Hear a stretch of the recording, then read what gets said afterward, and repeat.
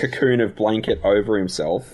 Is he just prepared for it to start screaming? Like, I don't know. It was super weird. Being next to the baby is no different to being 2 rows back from the baby in terms of what the baby's going to do to you. No, it makes no difference. So that was a bummer. And then we get into New York, and it's like 5 a.m. in the morning, and we're just dead tired because it's just a... So the moral of the story is capitalist society, if you have a first-class ticket, you can get the bare minimum of service that anybody should be given. Yeah, that you would expect. Well, and even worse than that, I left my e-reader on that flight, and then they couldn't, find it. Yeah, because it was like 5 in the morning, I'm shattered at that person.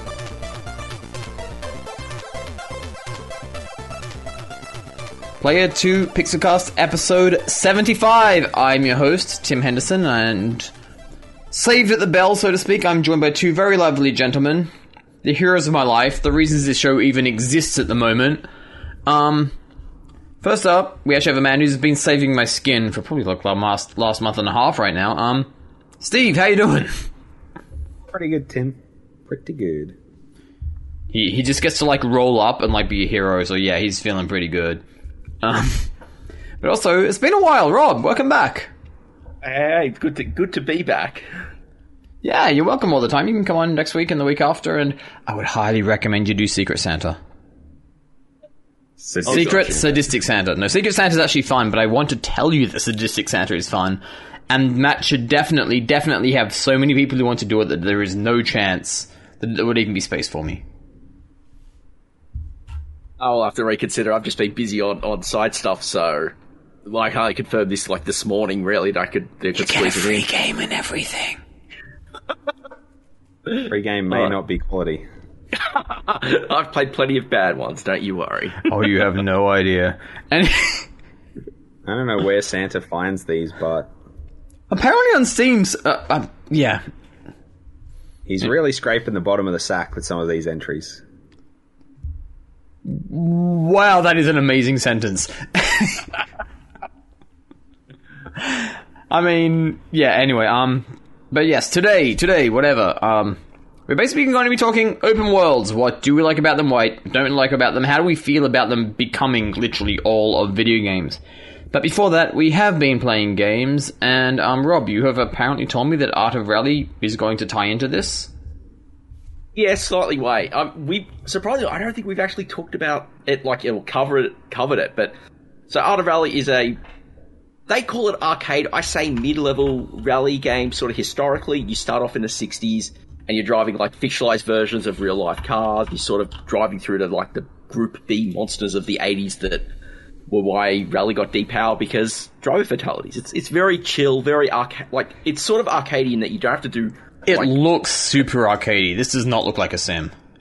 Yeah, but the thing is, it's got the physics model. It's got a lighter physics model, so it's not like Dirt Rally, but it's not Sega Rally either. So it sits in the middle. Sega Rally was so much fun. Yeah. So this is and the aesthetics of it are amazing. The visual low poly stuff looks amazing. There's an amazing soundtrack, and part of it is so most of it is you do these sort of there are 6 locales, Germany, Finland, Japan, Norway, Sardinia, and Kenya. Kenya was just added. And so the idea is you go through these seasons. It procedurally picks them. So it picks, you'll do a season and it'll be it's a 4-stage rally in Kenya. So it randomly picks, so each rally's got 6 legs and they're forward and reverse. So it randomly strings them together. And then they get longer and it has multiples. And, you just do your rally time trial, start to finish, how well you place, and then you do repair. And then there's also a daily and weekly mode, so every day it just picks up a random leg and car combination, and you drive that and, place on your internet leaderboard. But, yeah, the open world thing is basically it's sort of to familiarize yourself with each locale, there's a little open world thing where it's just like a custom course that's just this wide space you drive around, collect stuff. It's a very chill game, though. I can get intense in just trying to, handle some of the more powerful cars. But it's very relaxing. It's if you mess up, you just, the screen fades and you get plonked back on the course with time penalty. In part because Rally is typically a solo event, or does the game have other elements that are just kind of... It's very, because of the solo nature of Rally, I think it's a large part of it. You don't have to deal with other traffic, it's not other games that like do the rallycross thing where you are racing other cars at the same time. It's just classic rally doing it solo. And the thing is, by going with the old school stuff, like you get stuff like escorts and minis with the names filed off, you get these slow paths to start with. And that's actually one of the things I love about it, is the writing. So when you go through the process of selecting your car, like the names that they give each car are funny, that sort of refer to them. But there's also like just little hilarious blurbs that are complete nonsense that are quite witty to read, of sort of like how they fit into the place. And and then there's stuff like, if you're playing on PC, you can also, there's the ability to import like texture liveries, so you can create custom textures, and there's sites doing that. But most of them like have like the iconic like livery that they're associated with in sort of low detail form, so you can sort of spot them and recognize it. It is a massive love letter to it, and it's a really amazing game. I mean, I sort of split between playing it on the PC and on PS5, and on PS5 it actually uses the rumble triggers on the DualSense really nicely. So like when you're sliding into a corner, it does apply a bit of resistance to the like your acceleration and braking. So it's actually a neat little thing. It's admittedly, this is one of the things that I was excited for in like the PS5 with the gamepad, is how it would apply for driving games. But yeah, it's a fun game. It doesn't demand a lot of time from you, because of the nature of the courses. Most rallies you can do in like 15 minutes. So it's a 15 is a long time for a single race, keep in mind.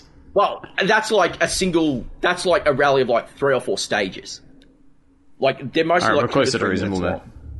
Yeah, it's like most stages are like 2 to 3 minutes long. A single stage, 2 to 3 minutes long. Some might go to 5 or 6, but it's like usually 2 to 3 minutes long. Some are even like, there's one course that's like under 1:30. Yeah. Damn. So wait, looking at the screenshots and some of the video though, it looks almost like Micro Machines. Like mechanically, is it kind of a top down, or does it actually get it behind the car a bit more? It is. There's 8 angles of the camera that you can adjust, so you got flexible. But it is primarily designed for that sort of top-down-ish view. So that, I know that's a thing that some people have commented they don't like, because you don't have the co-driver stuff. But the courses, you do get enough view that you can sort of see yourself. But that's something you've got to get used to. Some mightn't get it, and I can understand how that doesn't work for folk, but I still think it's definitely worth, watching some videos and stuff on to see whether you might be able to get into it. I mean, it looks really cute. Yeah, and emotion's just so slick. I would say avoid it on Switch. I was about to ask, how's the frame rate and how important is that? Because it looks like it could be a great Switch game, but yeah, the frame rate's not great on Switch, and the controls just feel way like there feels lag that there isn't when playing on. Like I said, I've only played PC. I've played on PC, on Windows. I've played on my MacBook. Frame rate can literally affect that. So yeah. Whereas, like, even my MacBook's like, it's a 3-year-old MacBook Pro, and it's like that game. It's got auto detail stuff and silky smooth frame rate, plays great. But yeah, the Switch one, I think it's like locked at 30, and the controls just feel. I feel like that's the thing that we're starting to hear more and more with Switch stuff as well. It used to be, play it on the Switch, it's great for these like sort of indie low requirement titles, and now we're getting to the point in its lifespan where it's like, don't play it on the Switch, it runs like garbage. Yeah. I mean, that was the thing. I was looking forward to the Switch port as well, because I thought maybe they'd pull it off, but unfortunately not. I'm sure they only have so much in the way of resources as well. Yeah, and the thing is, the worlds are pretty big here. Like, and even though there's a low poly style, there is quite a bit of a draw distance. So in a way, I'm ultimately not surprised that it struggles a bit on it. Although I guess the 30 frames per second is actually probably a smart move. But the uncapped frame rate has become my dread of the last 5 years, I think. Yeah. I learned a lot about how, a capped 30 frames per second is a lot better than an uncapped 40 to 50 frames per second. Yeah. Yeah, and that's the thing. Like, for me, I think if the controls weren't as laggy, it would probably be okay. And that being said, I don't know if there's been any updates on Switch, that may have, whether that's going to be in the cards. But if they can get that improved, then I think it actually will be playable enough. It won't look as pretty, but it'll actually be playable enough. Alright, so yeah, Google the Switch version first and see if it's been updated. Yeah. This is general advice. I do actually like look at this though. Like, I'm wondering if I should actually dive in. It's been I've actually forgot the name of it. It's like an old PC, maybe in PlayStation as well, but I think it was PC title. It was like Micro Machines, but not really. It's like realistic Micro Machines, and I don't remember what it's called. But it's like this very specific piece of nostalgia from like, I don't know, 1997. Ooh, now you got me. This is evoking. All right, I'm gonna leave Rob in pain. You can comment. Ignition, was that it? Was it called Ignition? Yeah, Ignition was like 97 or so. So that's what comes to mind. I should also mention, I think it's on Game Pass for Xbox. So that just give it a go. Yeah, I love this new. Just give it a like. It's gonna change at some point. Game Pass is gonna change reviews, like the same way Netflix has it. It's not. Is it worth your money? Is like, is it worth your time? Yeah. So I do believe it's on there. So yeah, if you've got Game Pass on Xbox, then definitely I think the Windows one as well. Yeah, give it a whirl. I think I raved about it it was like my Indie of the Year in our end of year stuff last year. And I've just still been pottering around with it ever since. I mean it's not really defined by the times, I guess. So yeah, I would. Actually, I'm potentially going to sign up to Game Pass soon because I want to play Psychonauts. I'm just like giving up on like getting a decent deal on the PlayStation version. Anyway, Steve, you've been playing some hot new shit that is on the. I mean, you have to play it on the Switch. I'm sorry. Yeah, there's literally no other option. Although it very much feels like there is going to be some other options soon. I've heard a few people going, "Where is the PlayStation version?" I feel like this is coming. Yeah.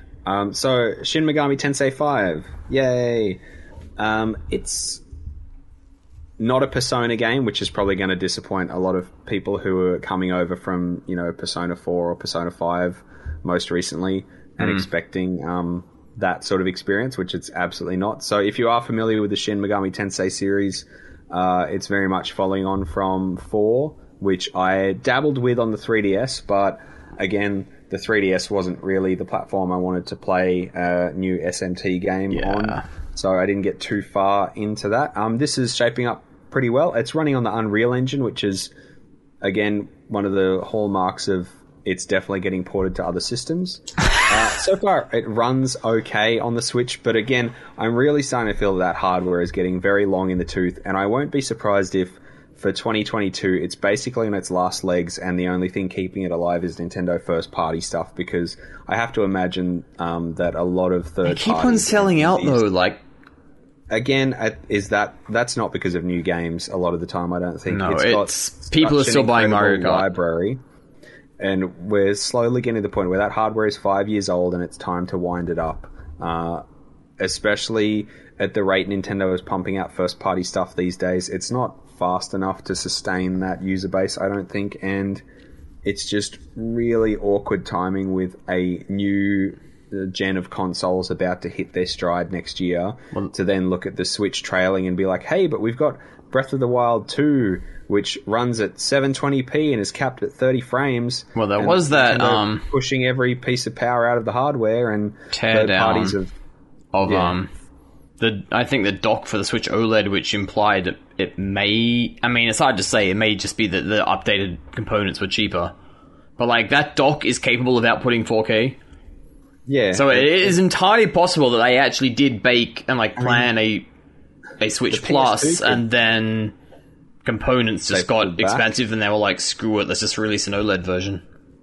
Yeah, and I really feel like the OLED was just kind of a stopgap to them actually doing like a full-blown proper, either it being, the fabled Switch Pro or just an actual successor. I think it'll be a Super Switch. I think they're just going to do a whole new one and it'll be backward compatible, and maybe there'll be some cross, but... It's always been the way of Nintendo to at least have that previous gen playable so that it encourages people to jump on board. I think it's been a while since they've done a full-blown break where you can't play previous gen stuff. You mean like the Switch? Yeah, but again, I think it'd be a bit too quick for them to do that again. Now, I think they will probably be, I think it's getting such with their hardware that it doesn't really make sense to, like, they're locked into that cartridge format, and I think if you were to it's the same problem Sony has run into as well with the PS5 and Microsoft to a lesser degree with the Series X.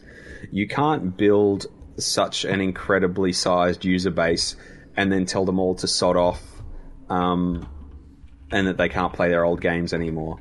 It's the same reason we're getting God of War Ragnarok on the PS4 and we're getting Horizon Forbidden West on the PS4. Well, so there's just a lot of PS4s out there. But anyway, we are turning this into a topic as opposed to games discussion. Shin Megami Tensei, where are we at? So, if you've never played an SMT game before, it's generally a post-apocalyptic setting.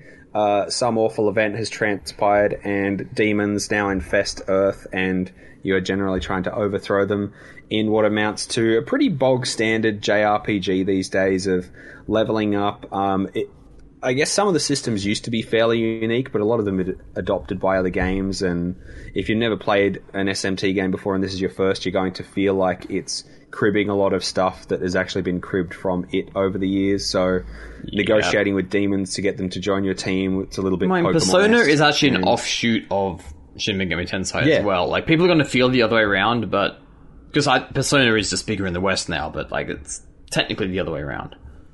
Yeah, well, and again, like Persona has that very much like social life sim element to it, which SMT doesn't have as much. It's very much the traditional JRPG of you're cruising around an open world, you're engaging in random battles, you've got quests that are generally fairly, linear and, pick up item from point A and take it back to point B or, whatnot. It does have, a lot of the modern conveniences, so fast travel and things like that. It's pretty easy to save anywhere.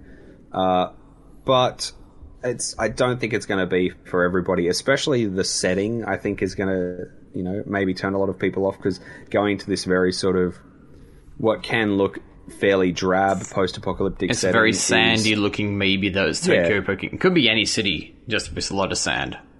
Based on the trailers, I've not played the full thing. Well, at least as far as I'm into it, it's Tokyo. There's Tokyo Tower in the distance, and a lot of other elements. I'm really early days into it, but again, it feels like it's shaping up to be a solid JRPG experience for those people who are into the genre and looking for something that's maybe a little bit more mature, but it does, follow a lot of the tropes and other things.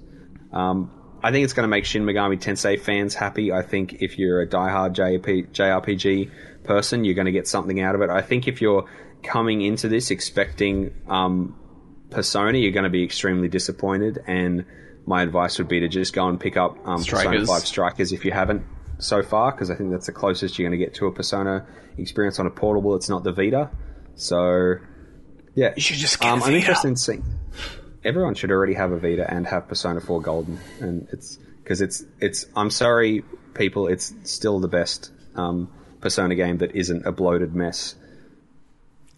But back on to SMT5, if you're into JRPGs and you want something that's a little bit different from the usual fantasy tropes, or some elements of weird sci-fi and stuff, but obviously demons and other stuff, you negotiate with them, right? It's still got that thing where you... Yeah, it's really retro, though. It's very much like you'll have 3 options, and you have to memorize which is the correct set of options, because if you don't get it correct the first time, you just have to go through it again and stuff like that. So it can be a little bit trial and error, and I can imagine some people are just going to go, well, I'm just going to Google what I need to say to every demon when I'm trying to negotiate. I was doing that with exam test questions in the Persona games.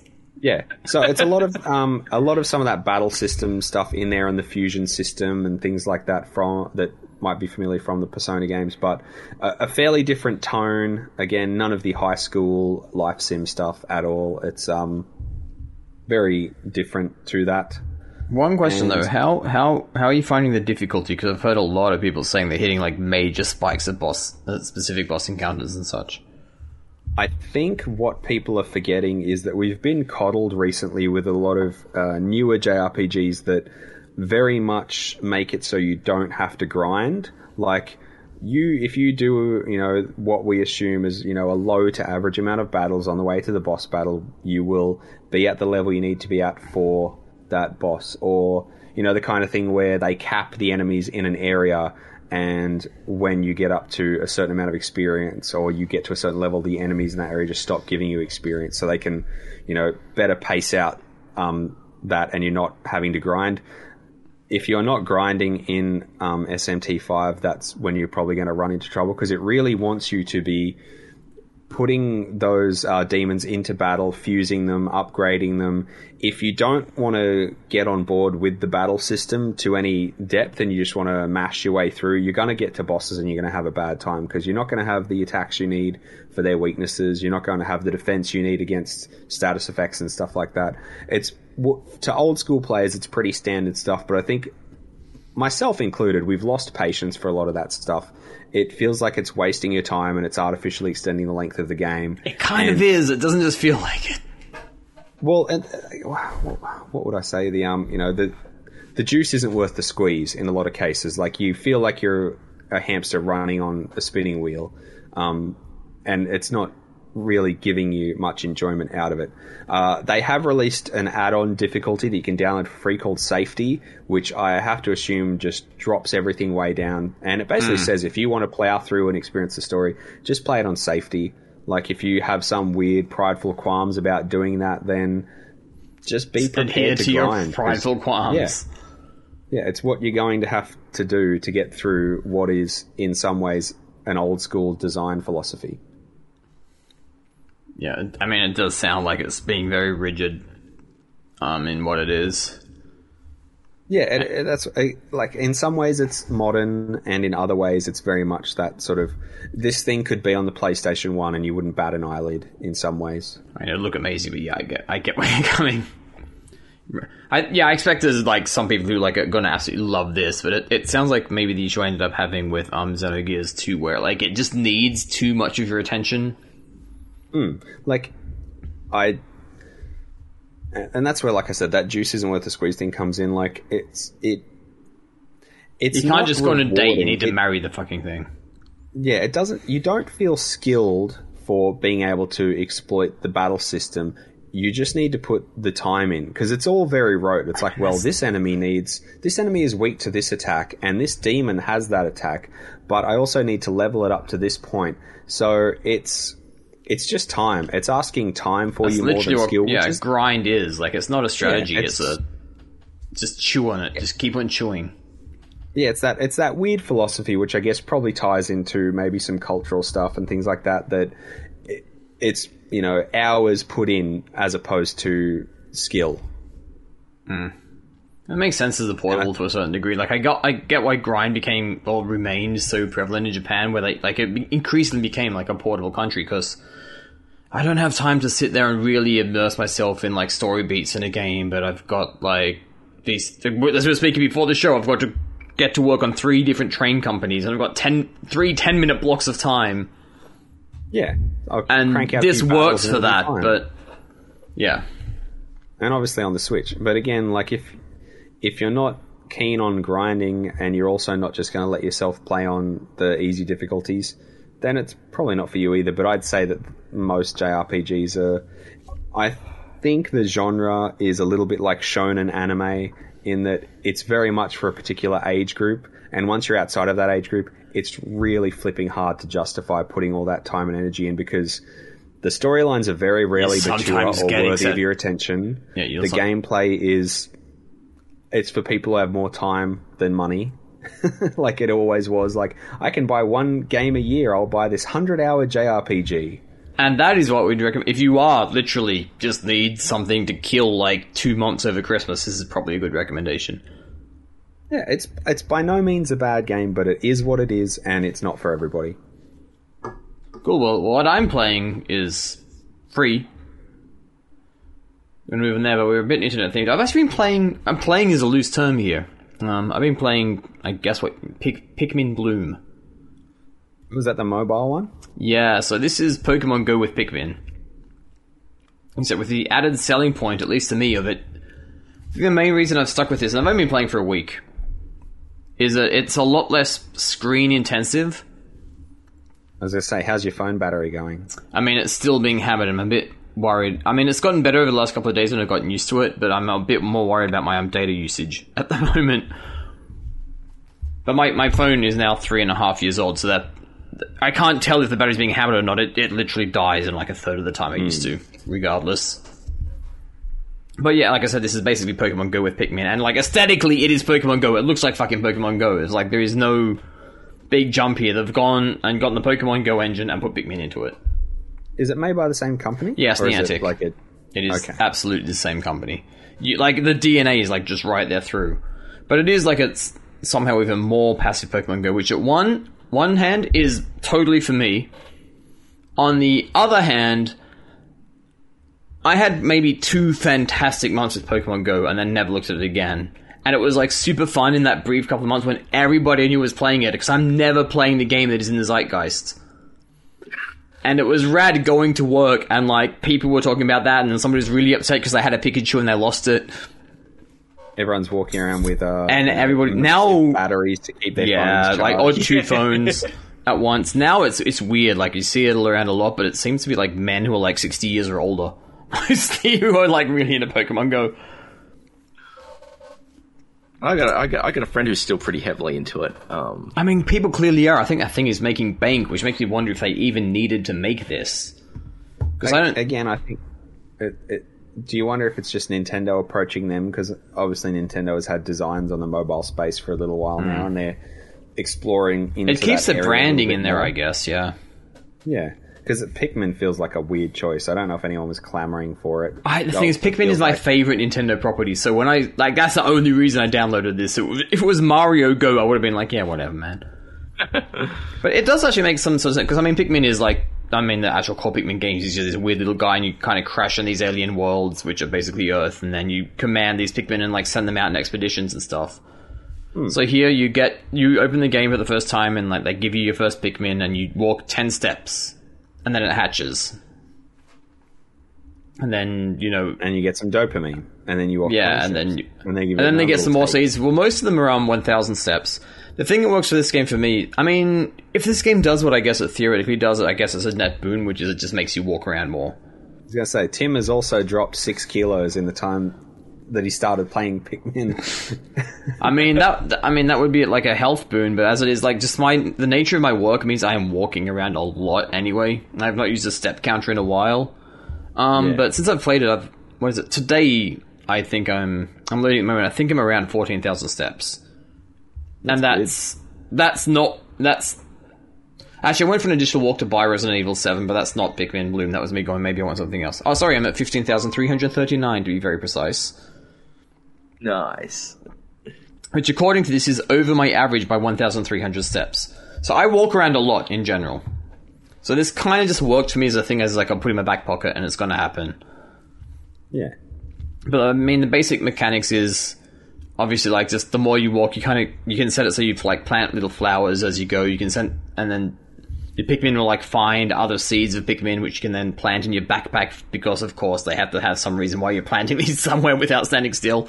And everywhere you go, they'll kind of discover things, which is maybe the most cool little thing about it. So work has sent me to Shiga, Kyoto, and the south of Osaka Prefecture in the last week.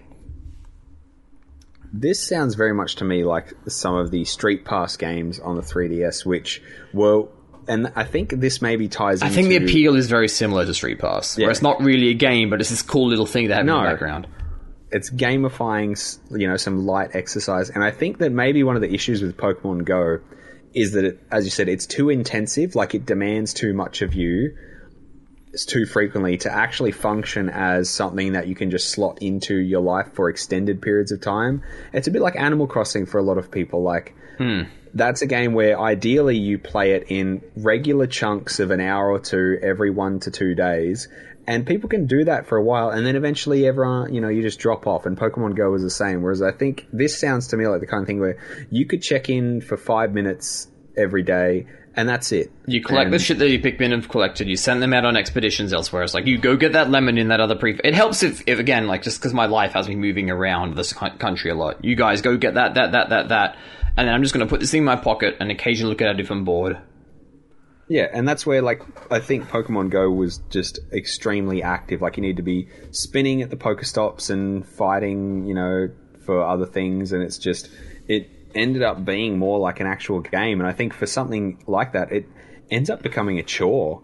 And you get to the point where, well, you would rather not do it. And that's where I get with Animal Crossing. Like, I know that I have to put this much time in every single day or I don't get what I want out of it. And I can't do that right now, so I'd rather just not play it at all. And I think that's where Pokemon Go landed for a lot of people after a while. And it sounds like maybe this is Nintendo's attempt and Niantic's attempt at trying to make something that is more like extremely casual friendly. Like, I do only need to check it 5 minutes a day, if that, and I can get something out of it. And it is just supposed to be this light thing that ties in with stuff I'm already doing. Or maybe it does just prompt There's a bit more to do than that, but it's kind of like you could literally, while I'm waiting for the bus, alright, I've done everything I need to do for like this 5-hour block, lunch break. While I'm waiting for the microwave to go, I've done everything I need to do again. And then on the way home at some point, same deal. But it's kind of just a glorified step counter.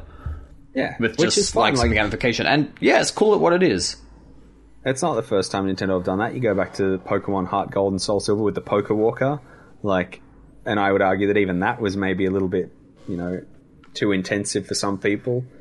But this, like, you have my attention, because that sounds like something I'd be way more interested in than, the demands of something like Pokemon Go that starts to feel like work and laborious, whereas I would prefer something that's light and breezy. Like, I open it up, it's like, hey, here's what you get for doing all these steps, great work, and then I bounce. Collect those little fruit, feed some stuff to the Pikmin, and then, just be on your way. So yeah, this is basically an ultimate back. It is, like I would say, it's a glorified, cutesified step counter. But you know what? If that gets you walking around, that's probably not a bad thing for your health. Yeah, the kind of thing where you're like, I've got 10 minutes. If I go for a quick walk around the block, I can unlock my extra thing, and that'll make me happy for the day. Then it's kind of a win-win.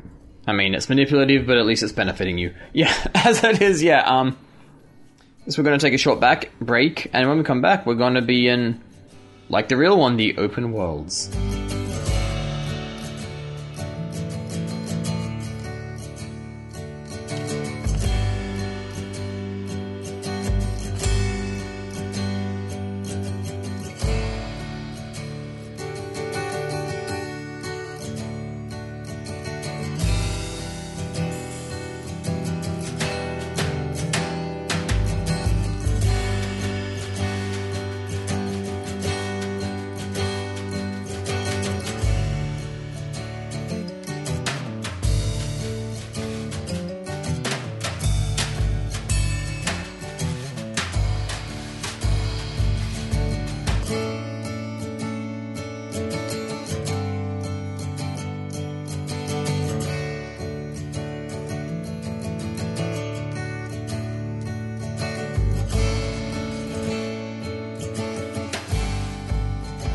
We're back, and believe it or not, the world is not closed in around us. Oh my gosh, this is too cheesy. I can't even do it.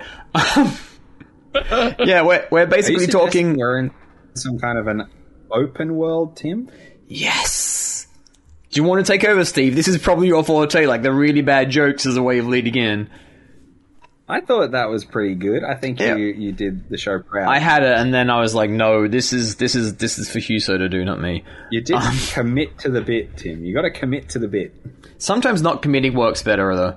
But yeah, we are basically embrace the cheese. I can pretend we're noticing the same thing I could have pretended we were noticing 5 years ago, which is, it just seems like everything is becoming an open world game in some capacity. And there are some things, actually for me in particular, some things I like, and there are some things I really do not like about this. And when I put out the email call for this, I was like, I bet we're going to have some stuff we're going to disagree on when it comes to appeal and disappeal. And Steve, literally just before we came in, you were saying something about getting all your Ubisoft jokes ready? I mean, it's like shooting fish in a barrel with Ubisoft open world, and people have been ragging on them for years because it's just such a rote design, cookie cutter that they use in all of their games, and we'll create this, and it's like the back of the box has to be like, this giant open space.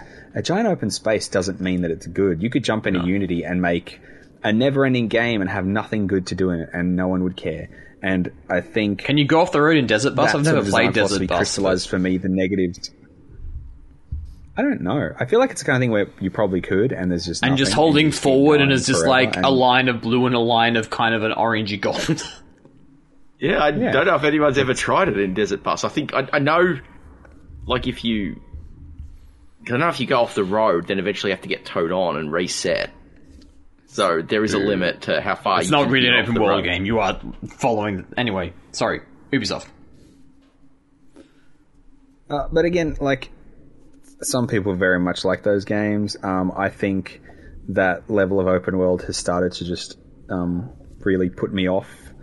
It's very much the billion collectibles and the smattering of missions that aren't particularly exciting, and it's just bloat. Like it just feels like bloated. And then you go to the other end of the spectrum with things like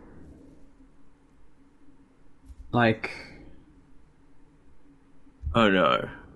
So all right. So Steve, we've lost Steve. He's blinking though. No, I was waiting for you. Cool. We have psyched each other out to a fake internet crash. That is excellent.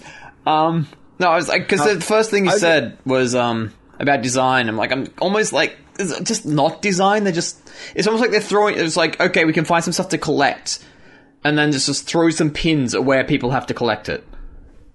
It's like FOMO. Because it's like you've got it's like that thing where I'm sure for people who have like compulsive things, they're like they've got to check everything off, and it's just like, is that really what the game should be about? I'm not enjoying a moment of this, but I'm still going to do it all. Yeah, like for a while. So for a while, like over my Christmas holidays, I would sit down and play Mad Max. On the PS4, and it'd be just like I would just be doing the stuff randomly, and it's just like because I'm on holiday, I don't really want to. Instead of working my way through an actual game that's tightly compacted and got a nice story and stuff together, I'm just playing this thing, and it's like I like the driving.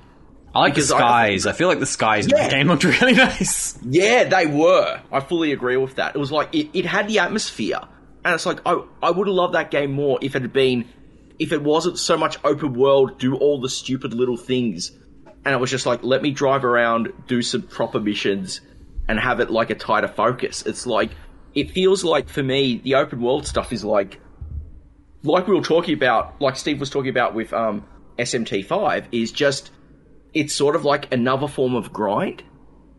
And because your progress gets undone a lot, especially in like Mad Max. Is like, what these snipers keep on coming back. I've killed them so many times now. Yeah, and it's just like we don't need to do that so often. And it's just like, you could have the world compacted down, remove half the bloat, and you'd have a more interesting game that would probably keep people hooked by throwing new stuff at you more often, rather than just like repeating the same things. Like, I always think back to the original Assassin's Creed, where it was literally the main missions themselves were cool, but you had to do all that useless BS before you actually got to the mission for like intel gathering. And that was before they added leveling up to the games, where you literally could not assassinate anybody anymore because you weren't a high enough level. I just fell 5 floors onto this guy, stuck a knife in his neck, and he got back up and punched me because I hadn't done enough grinding beforehand. That's the worst of both worlds. It's like all the grindy nonsense and the open world nonsense. It's like nuts and gum together at last, and for no one's benefit.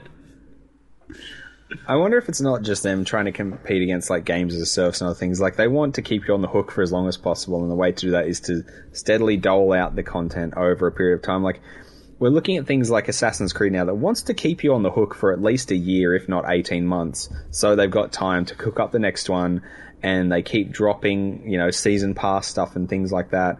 And you can put 100 to 200 hours into those games easily, but I don't think the gameplay warrants that. And I think a lot of the people doing it's just this weird compulsion to just keep putting the hours into something, to check those boxes, to get your trophies and your achievements and whatever, and to hit that completion rate.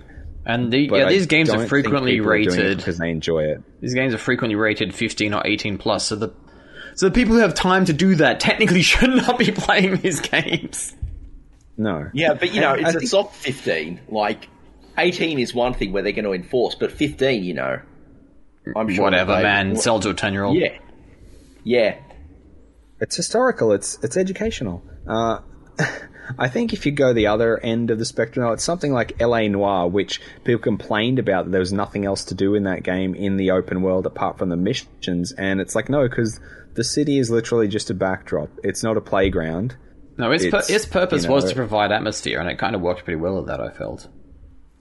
Yeah, and... Also, there's literally nothing in LA, as we've been discussing off camera again.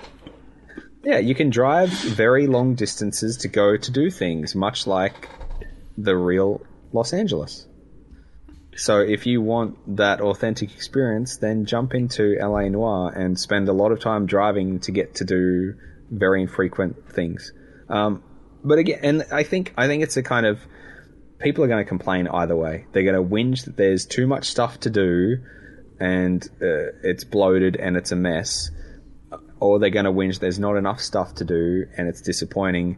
And I don't think the companies really care either way as long as you've paid for the game. Well, I would think they want you to keep you in the game, and I think every company seems to think that their game is going to be the one that keeps everybody. Yeah.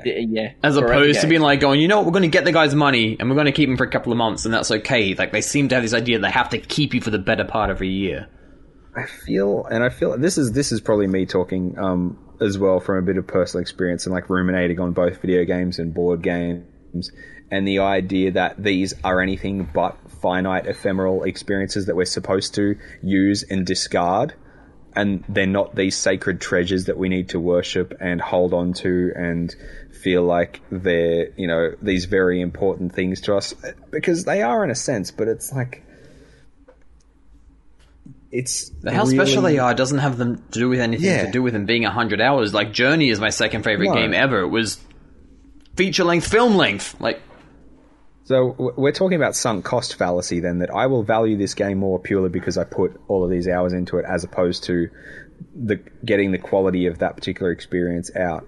And I feel like I've been doing a lot of work to move away from that myself, like get away from that idea that something is good because I put a lot of hours into it, or, you know, I need to feel like every single one of these things is super important. And I just don't know if we've got there with the medium at this point. Like, you can watch TV and it can be extremely disposable, and you can do the same with films, and I think people have had enough experience with those mediums to separate it, but I don't know if people are quite there with video games yet. I'm sure a lot of people are. If you talk to Ken, he's quite happy to tell you to toss all your old games in the bin. They're rubbish. Don't one at play a stuff time. It's not worth it. Just one at a time. Don't hold on to games. Just trade them back in. Yeah, one at a time. If it's no good, trade it back in. Get another one. You know, then they're not important. They're not worth worrying about. We should have Ken here. He's actually weirdly enlightened here in a sense. Yeah. It's just another thing that you're doing to distract your brain from the fact that you're slowly dying over an extended period of time. Alright, let's not go too grim here, Steve.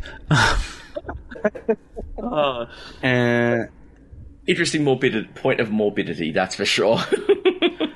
But yeah, it's just this move to making everything open world, I think, like, has bugged me for a very long time. And I feel like it was like a decade ago now that I was first like, you know what, you traverse an overworld, you explore a cave. Yeah. I mean, and we're talking over a decade now. Like, if we're going back to, you know, something like Oblivion or even Morrowind, and, you know, earlier than that, like, the first open world games were coming out on early PS2 era stuff, probably around there, if we're looking at something like GTA 3. And you know what? I bet a lot of people are discovering, outside of how bad those remasters are, that game is not actually very good. Yeah. No, it's not 2021. It was in 2001. I don't think it was good then, personally, but... I played it originally, like, a year later, and it's like... It was always like garbage mechanically.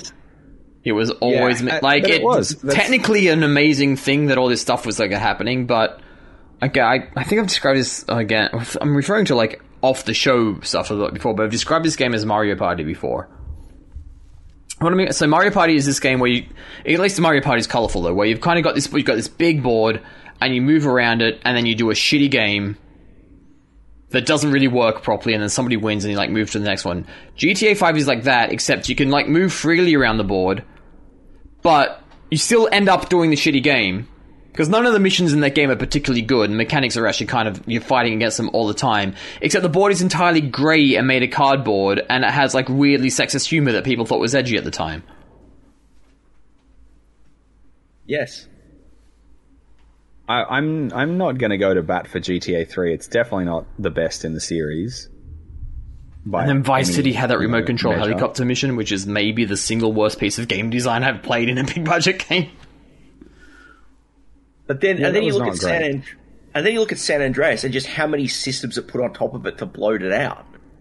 Like that trilogy is actually worth looking at in sequence of like you have this poor execution, and they never tightened it; they fattened it. Yeah, and they've just kept fattening it ever since.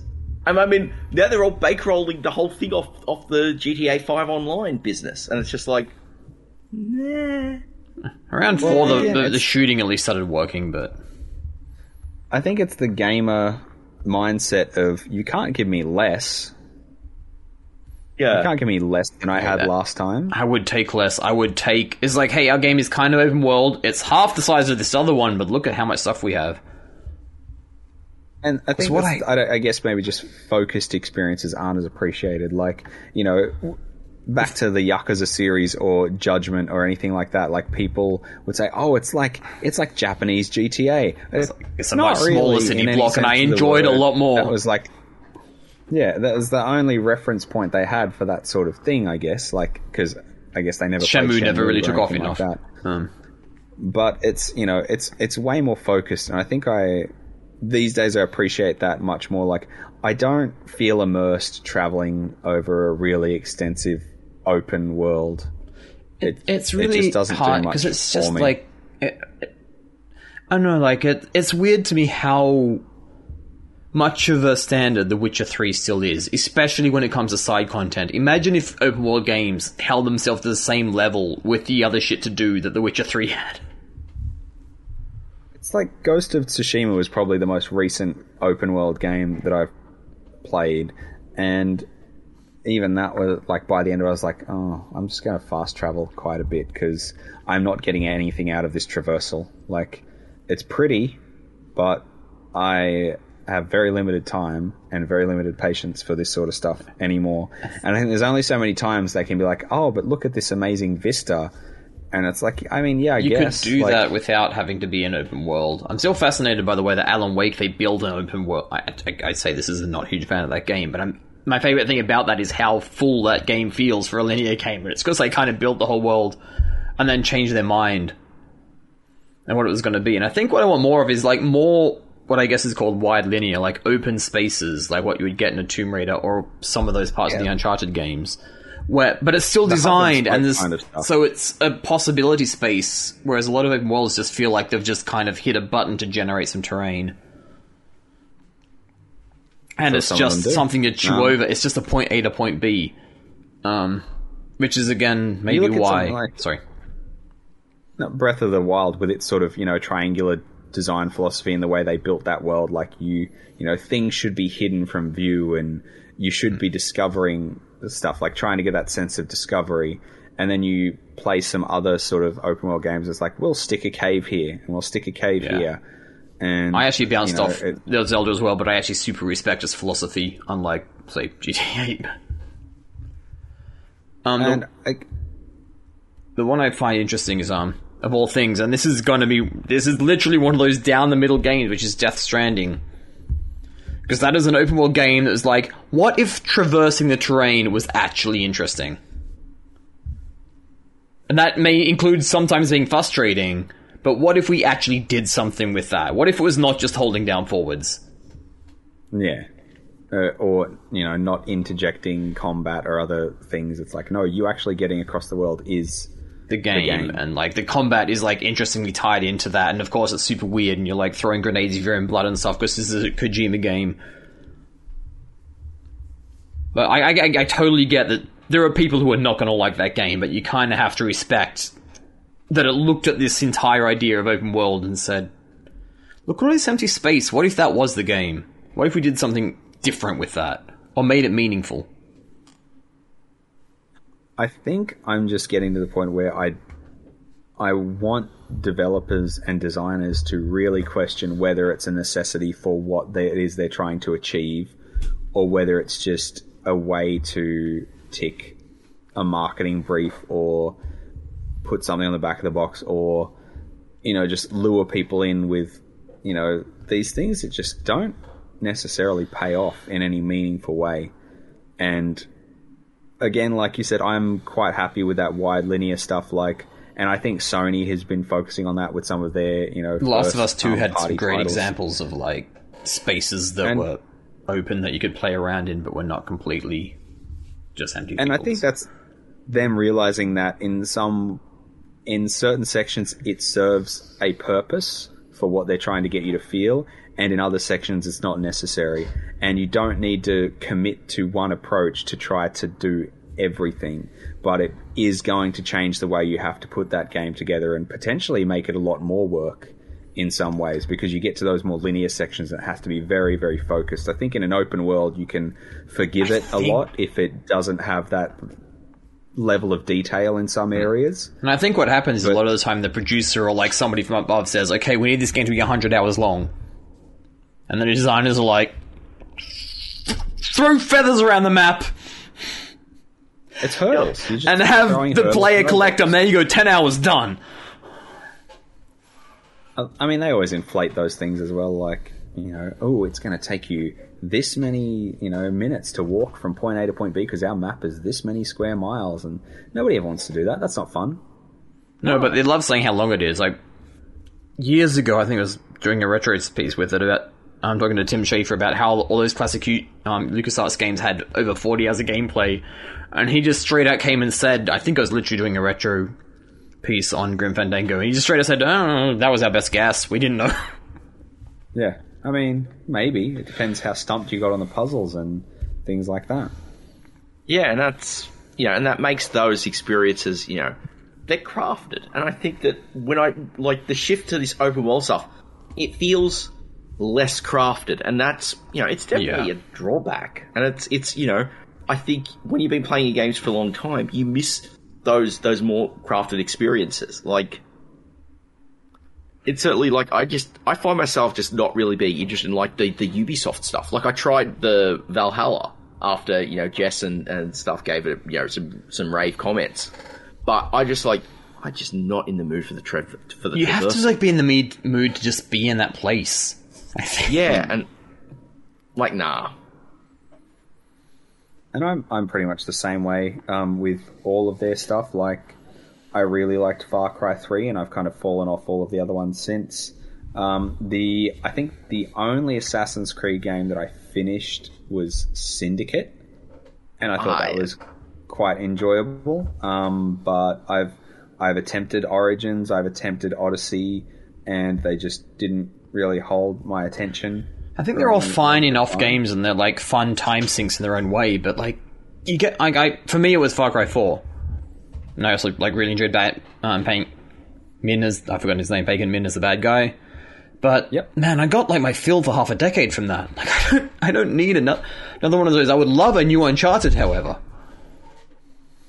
And again, I think it's where, especially as we saw with Uncharted 4 and Lost Legacy, Naughty Dog was starting to experiment with that sort of wide linear. Like, what if we have this as a really big open area, so you get that sense of discovery, and then we funnel you back in for the more, you know, focused bits. And Last of Us Part 2, I guess it helps to have like a 6 or 7 year development cycle on and like the game. Helps you to have multiple being a prestige Sony studio and like oh yeah, and you know, probably budgets other developers can only dream about and things like that. But having, you know, very linear sections and more open sections, and being confident with throwing walls up at the player and just being like, no, you can't go here. Go down this corridor. Oh, in this area, you can cruise around for a fair bit. And that's going to give you this nice sense of... Because we want the game to slow down, and we want you to feel the world out. But here we want you to be terrified and like trapped and claustrophobic, and it totally works. And it's a better experience for it. And you look at how Rockstar achieved that in Red Dead Redemption 2 in the most ham-fisted way of, oh, you went off the path, you failed the mission.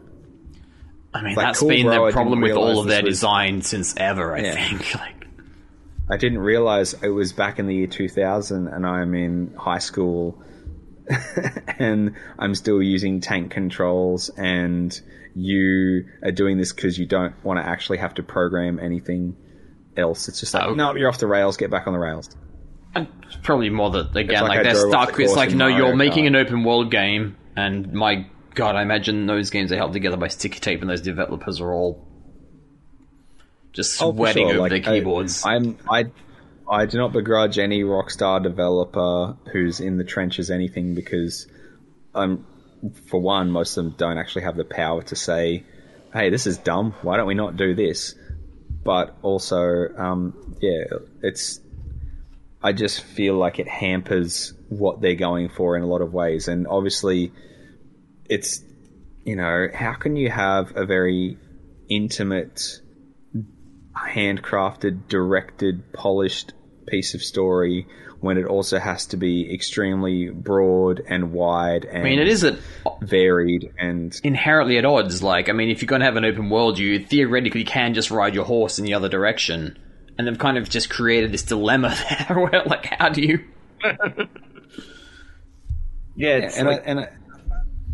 Again, some of the audience will defend that, and some of them will say, I only like those games because of the open world, and, it's the same reason someone who loves that would pick up something like Shenmue or Yakuza or something that's a more focused sort of design, world, and say, oh, this feels really restrictive and annoying. Why am I stuck on these streets? What's with these invisible walls? Yeah, like...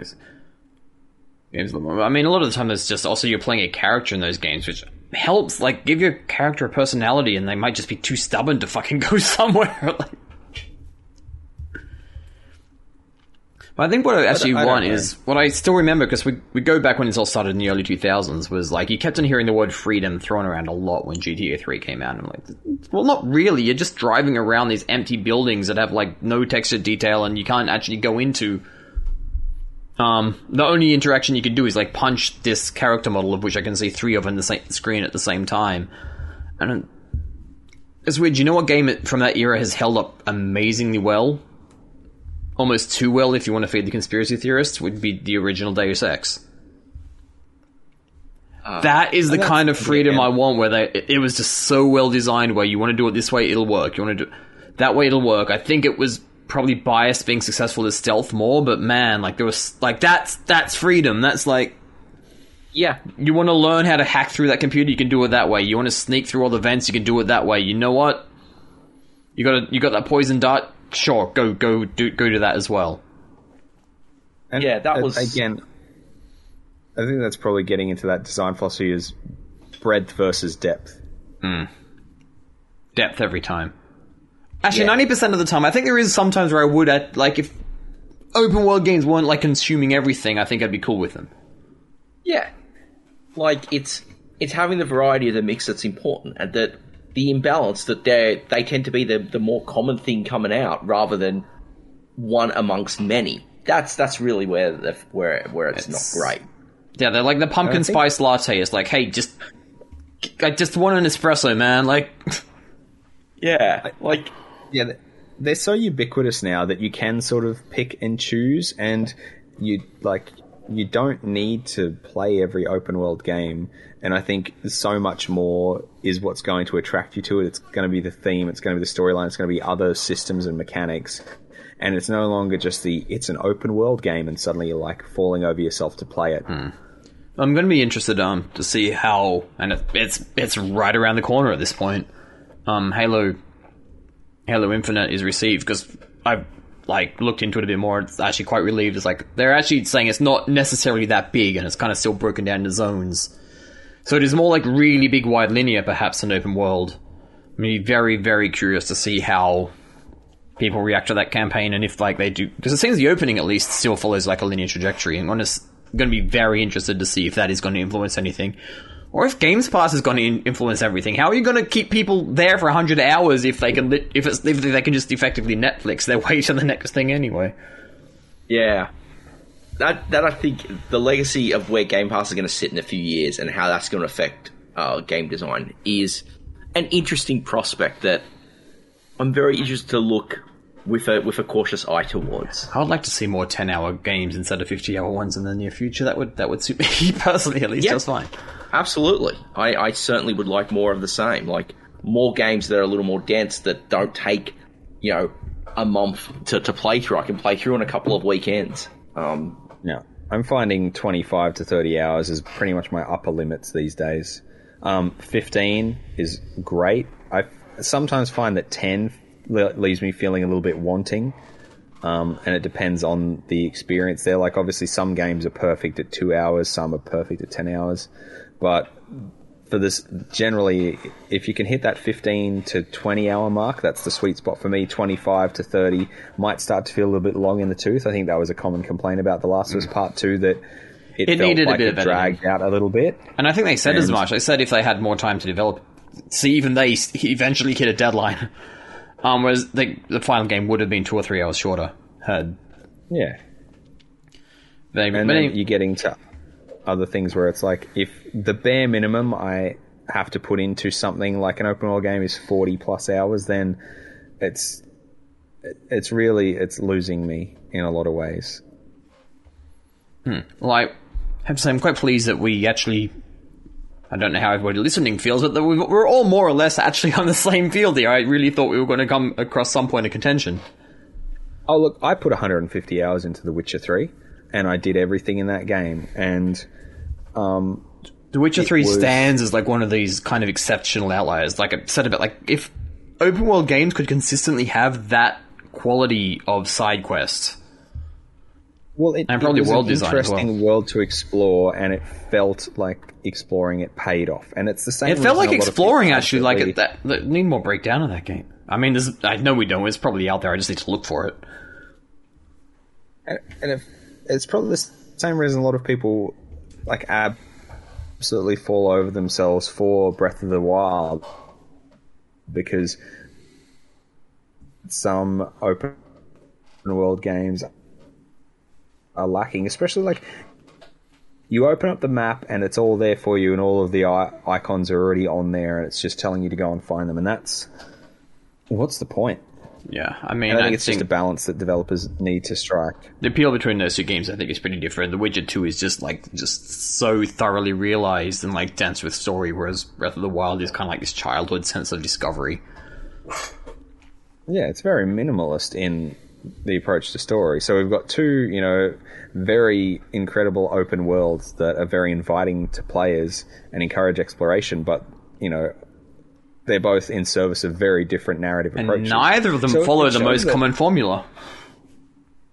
No, but again, those developers aren't on a schedule having to pump one of those out every 18 months to service shareholders. I mean, at least they weren't 2077.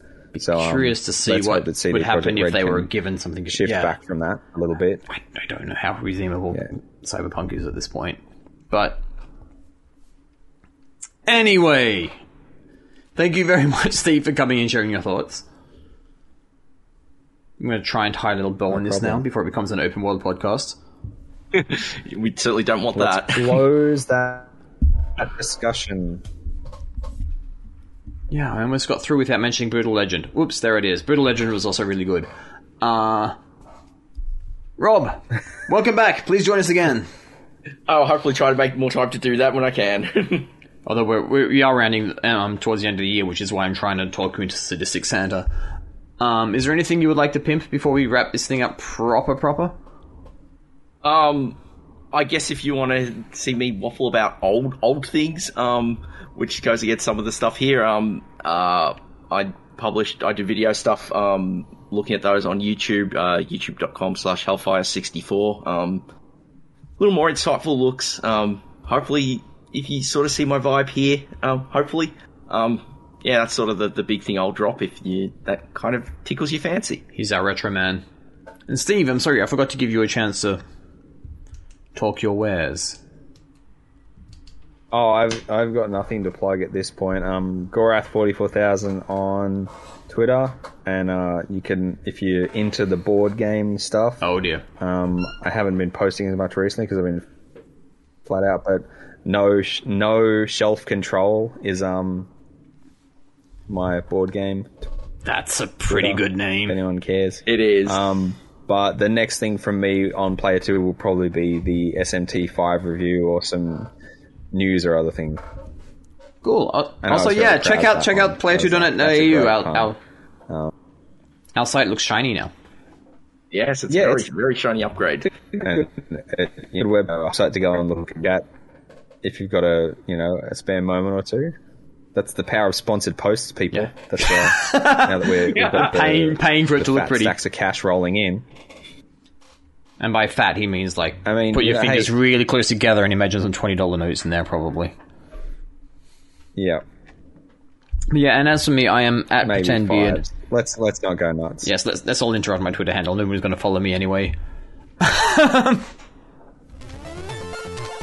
Well, it's ironic though to go pretend beard because Tim. Yeah, I have think not every time I've shaved seen in a you have couple of a weeks. real beard. I think I have actually told the story about how that name kind of came about. I mean, it stuck about because everyone feels seems like false to think, isn't it?